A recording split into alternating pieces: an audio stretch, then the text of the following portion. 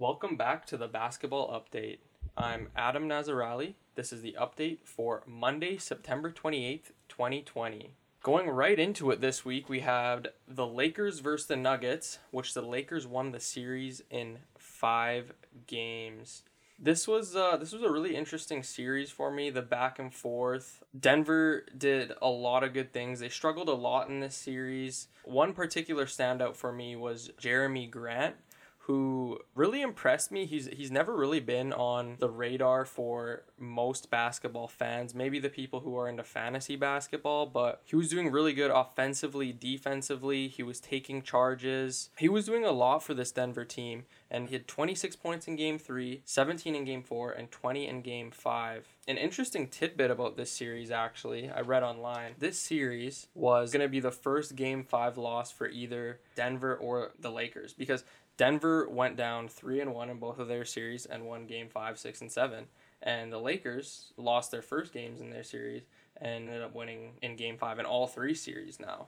So, yeah, it is a tad bit disappointing. I thought Denver probably would have done a bit better of a job against Los Angeles just because how well they did against the Clippers and how well they did against Utah Jazz.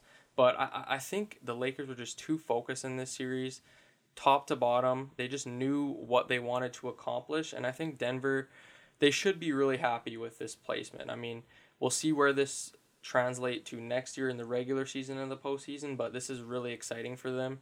Leading me on to my next point, I'm curious as to where Jamal Murray fits amongst the top point guards in the NBA now, because I think going into this playoffs and even going into the bubble, most people probably would have said Jamal Murray is a top 15 point guard. I mean, maybe some people had him top 10. He was kind of a fringe all-star choice going into this regular season, and he did do very well, but I think he needs to have a really good regular season campaign where he's as consistent as he was this playoffs. I mean, he really showed he can be a not just top 10 point guard, but top 10 player in the NBA for the future. So we'll see where he fits. In my opinion, he's maybe around the 8 to 10 range, but I'm really curious to see how he'll play in the regular season next year. And I think the future is really bright for Denver as well. I mean, Jeremy Grant played really good in this series.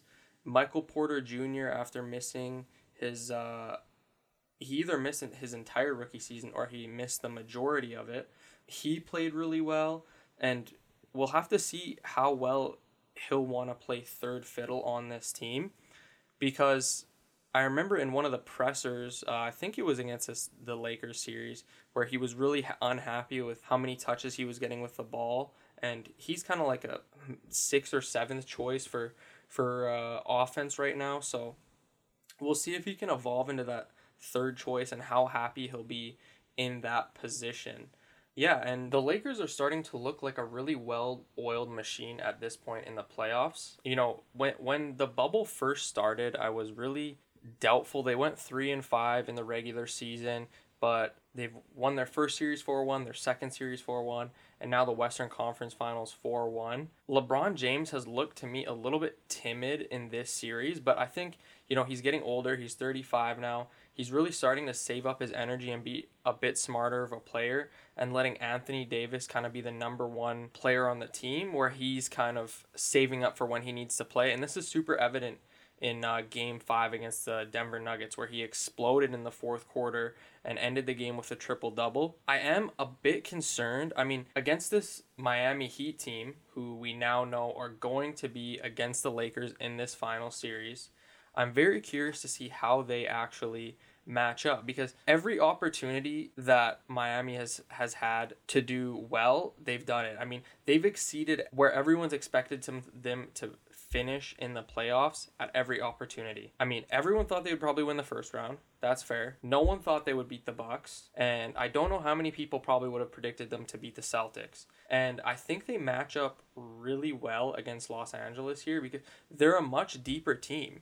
I mean, not the Lakers really. I mean, you can really only rely on LeBron James and Anthony Davis. And those are fantastic players to rely on, both top 10 players in the NBA, and I don't think Miami has a top 10 player in the NBA. Maybe you could make that argument for Jimmy Butler now. I think Jimmy Butler in a vacuum isn't a top 10 player, but what he brings to a team, you can make the argument that he's a top 10 player, but that's not what we're talking about today. The Miami Heat are just such a deep team. I mean, you have Bam Adebayo, Jimmy Butler, Duncan Robinson, who we now know can be a legitimate, I mean, he's always been a legitimate, that's what he's known for, a three-point shooter, but he can do it at the postseason level. Goran Dragic, who's looked fantastic for large parts of this postseason. Tyler Herro, I mean, Game 5 against the Celtics, he has 37 points. And then Andre Iguodala, who is a vet, and he's been to 5 NBA Finals. This will be his 6th straight one.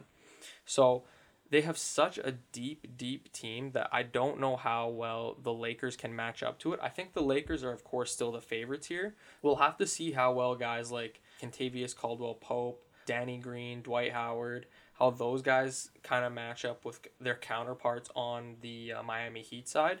But we'll have to see how Game 1 goes in the NBA Finals. I'm very curious. Speaking of that, like I said earlier, the Celtics and the Heat finished up here. It's funny because Boston looked, I mean, if you just watch the first 3 quarters of almost every basketball game in the series, they looked like the better team. But going into that 4th quarter, Miami has just been so mentally strong and just completely dismantled the Boston team. Miami, Jimmy Butler, Eric Spoelstra have done a great job of getting their players, everyone involved, and whoever's hot gets the ball. We see that with Tyler Herro Game 5 and some other players across the series. Bam Adebayo Game 6. And I think what this series shows us about Boston is what they need for next year. And we've mentioned this in previous episodes. They really need someone like Jimmy Butler. I don't know if there's a player like him on the market. He's so unique in that aspect.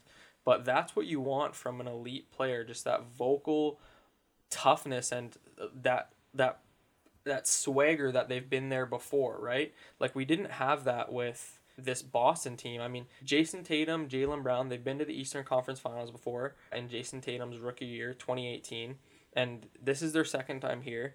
Hopefully they can have more of that swagger and, like, we belong here mentality for next year. We'll see how they do. I mean, obviously it's a very unique situation we're going to be in for the 2021 season, but I think Boston has a very good chance to be in the same position as they are for next year. Yeah, and I mentioned it a little bit earlier, but Miami versus Los Angeles in this series, there is a few interesting narratives. I mean, you have Miami Heat, LeBron James' previous team, where he won his first NBA championship, and the Los Angeles Lakers, the team he's on now, where he's going to want to win his most recent NBA championship if he was. So there's a bit of an interesting narrative there. I think the media is going to really play into that. I want to see how well Anthony Davis and Bam Adebayo match up here, because I think if Bam Adebayo can get a few stops and frustrate Anthony Davis a lot, obviously they're both huge offensively and defensively to their teams, and you can't completely shut down Anthony Davis. That's just not possible. But if Anthony Davis or LeBron James, either of these guys has a bad game, that's pretty much a disaster for the Lakers, because there's no one player on the team that they can rely on as much as Miami can. And we've seen that in Miami series so far. I mean, they've relied on Bam. They've relied on Jimmy Butler against the Bucks. They've relied on Tyler Herro against the Celtics. I mean, they've relied on so many different key pieces and so many rookies, veterans throughout this whole postseason that has impressed or should impress any basketball fan. Do I think they'll win? Now, this is the main question. Do I think Miami win? Well, it's hard to say because the Lakers haven't really had an opposition that has scared them up to this point. I mean, the Nuggets did fantastic. They kind of, I mean, I don't want to say they won against the Clippers because they fell apart, but I think it's hard to argue against that. I mean, when the Clippers are up 3-1 and then lose 3 games in a row, something has got to be going on there. Maybe we'll find out later in the year another time, but there's other stuff going on in the Clippers because they're just such a deep team. And yeah, the Lakers haven't had a really strong team to face against at this point, and I'm curious to see if Miami will be that team.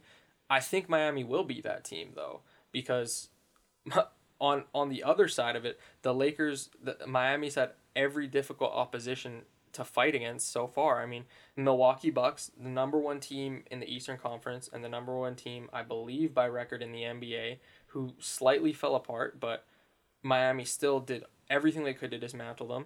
The Boston Celtics, who looked fantastic against my team, the Toronto Raptors, and now they play against the Los Angeles Lakers. So I don't want to ramble here, but I'm really excited for this finals matchup. I think this is a lot closer than a lot of people will think it will be.